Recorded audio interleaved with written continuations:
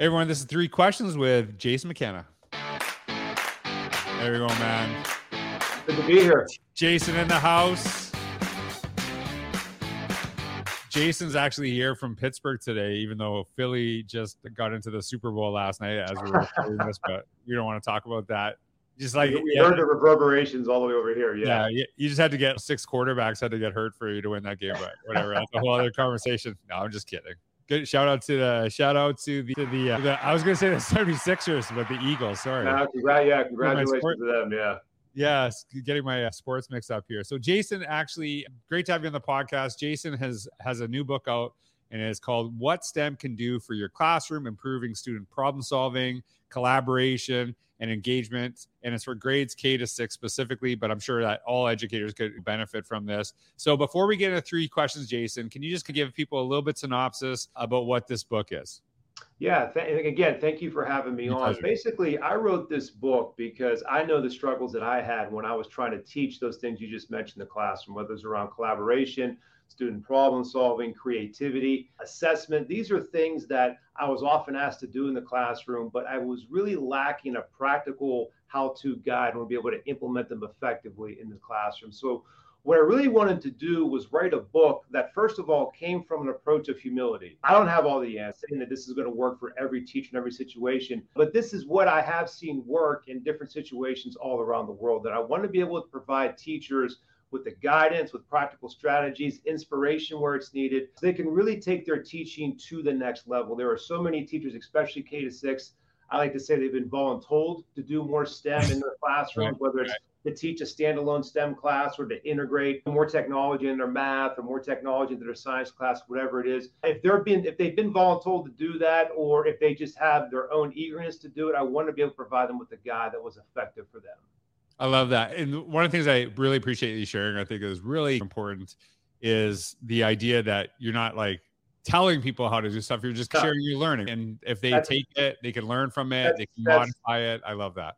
Yeah, that's exactly right. There are people that, want to do STEM as an after-school club. There are people that want to do STEM as a 3-week summer camp. There are people that want to do STEM once a week in a special. There are people that want to do it every day, 365 days a year. So whatever it is, I want to be able to provide guidance for them. And then the thing I say all the time, George, is if you think of something like Google, think about how big Google is. There are still people that use Microsoft Word. They don't have 100% market share. So for me to stand up here and say, this is the solution for everyone, that's just crazy. And I know it's not. I want to make sure this comes from a perspective of someone that's humble, someone that tried a lot of these things in the classroom. I tell people all the time, I was probably the worst teacher in the world when it came to collaboration.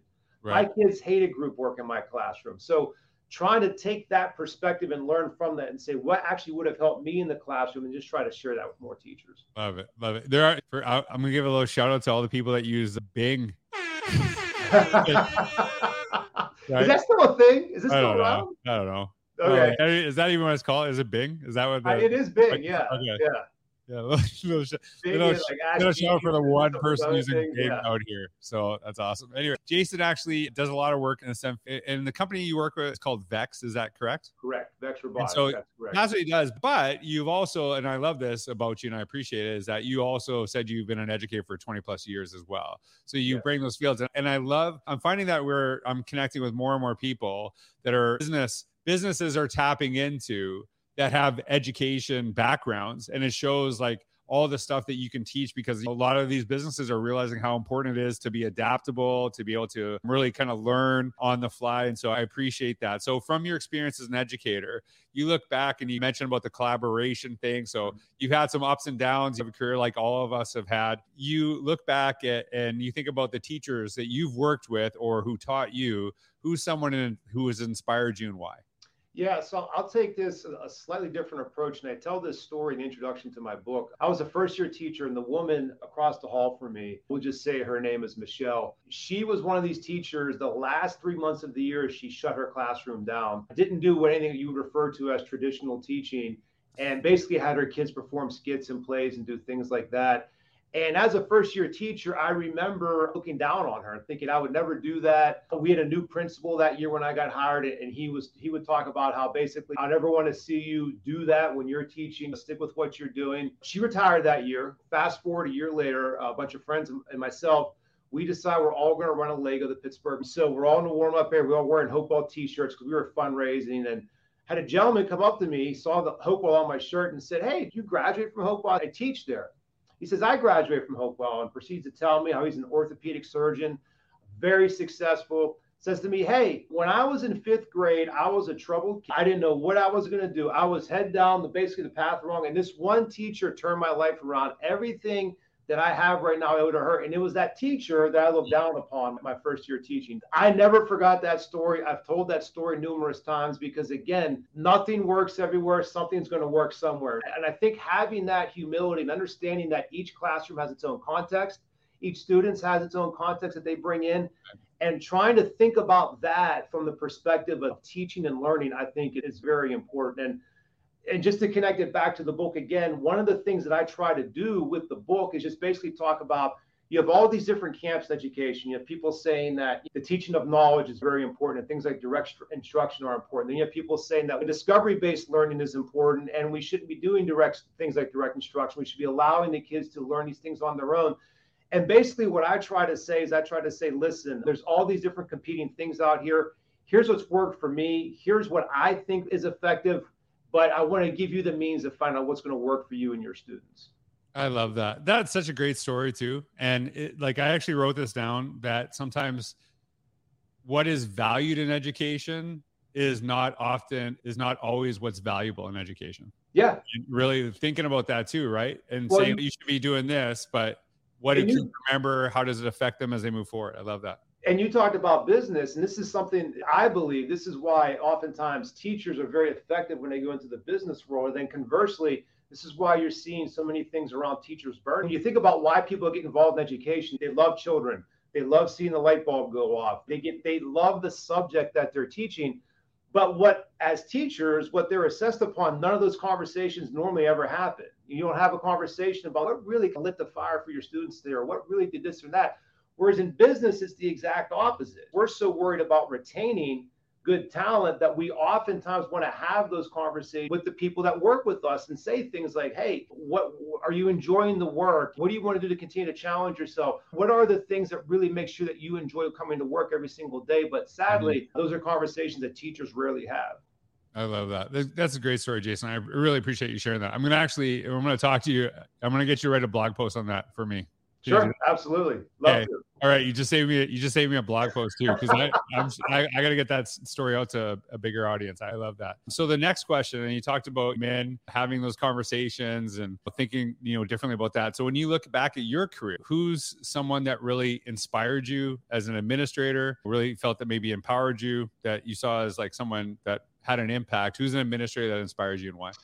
The administrator to this day, and I'm biased because he's one of my best friends, but the administrator to this day that really inspires me is Dr. Dan Castagna. He's the administrator at Woodland School District, which is right here in Pittsburgh. It's about a 10-minute drive from my office right now. The reason why I find him so inspiring is his mother was a teacher, his father was a teacher, his grandfather's on the school board, his sister's a teacher right now. His whole family's educators, and everything that he does from when he was an assistant principal to when he's now as a superintendent has been through the lens of what can I do to help my teachers.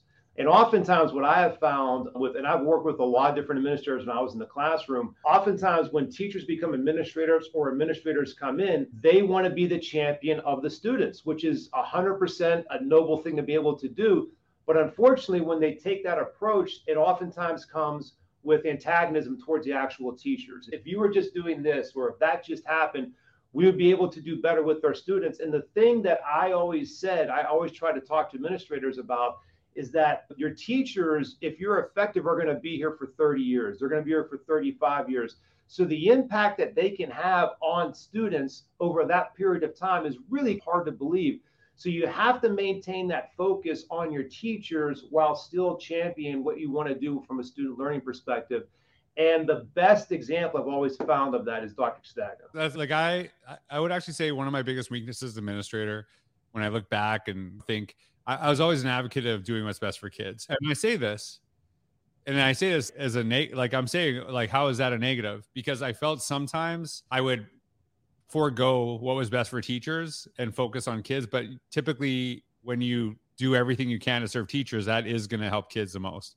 And so I always look at that and think, what are some ways I could have done things different to ensure that staff were really supported in that pursuit of best kids, that it wasn't us versus them, but it was a partnership in serving kids. And so I appreciate that too. And I think it's important for me to say, hey, yeah, that's a place where I wish I could have done better. And I know, and I try to make sure I share that story so people think about that too, so that people currently that work with administrators maybe learn from some of my mistakes. And so the last question I ask you, you look back in your career, you've done some amazing things. You get to like support. We were talking about, you have an event coming up that, you know, is going to have kids from all over the world joining. So you have some incredible opportunities, but I guarantee that when you go look back at your first year of teaching, there's things that you wish you'd have done differently. So if you go back and talk to your first year teacher self, what advice would you give? The advice that I would give them, a chapter in the book, and I have a quote that begins every chapter. And the quote that begins the chapter I have on assessment says, Mr. McKenna, is this going to be graded by literally thousands of kids throughout my entire academic career? I hated that question when I taught, and I didn't realize at the time, though, the reason why that question was being asked is because that was the incentive structure that I created in my classroom. It wasn't about student learning, however we want to view learning how to collaborate, or learning how to get better at a particular skill, or just having that growth mindset and being open to learning and realizing this is something that I can actually do. Instead, I treated assessment as something that was done to a student as opposed to something that's done with a student. That's a John Hattie term that I stole from him. It's not mine. But I think that's really a profound thing that I would want to share with myself as a first-year teacher. Treat assessment as something that's done with the student as opposed to something that's done. I think that's an important skill, because when you're talking about that, if kids are always like driven by those grades, what happens when grades don't exist outside of school? Yeah. This misconception, I think this is a conversation I've had with lots of groups. Grades are the end all be all of what we do in education. Someone who used to hire teachers, used to hire staff, I didn't look at their grades because I know there is a lot of teachers who had amazing grades who weren't great teachers. And there's a lot of great teachers who were terrible students and actually had bad grades. And so understanding there's something more to it, and going back to that notion of what is valued and what is valuable could be two different things in education.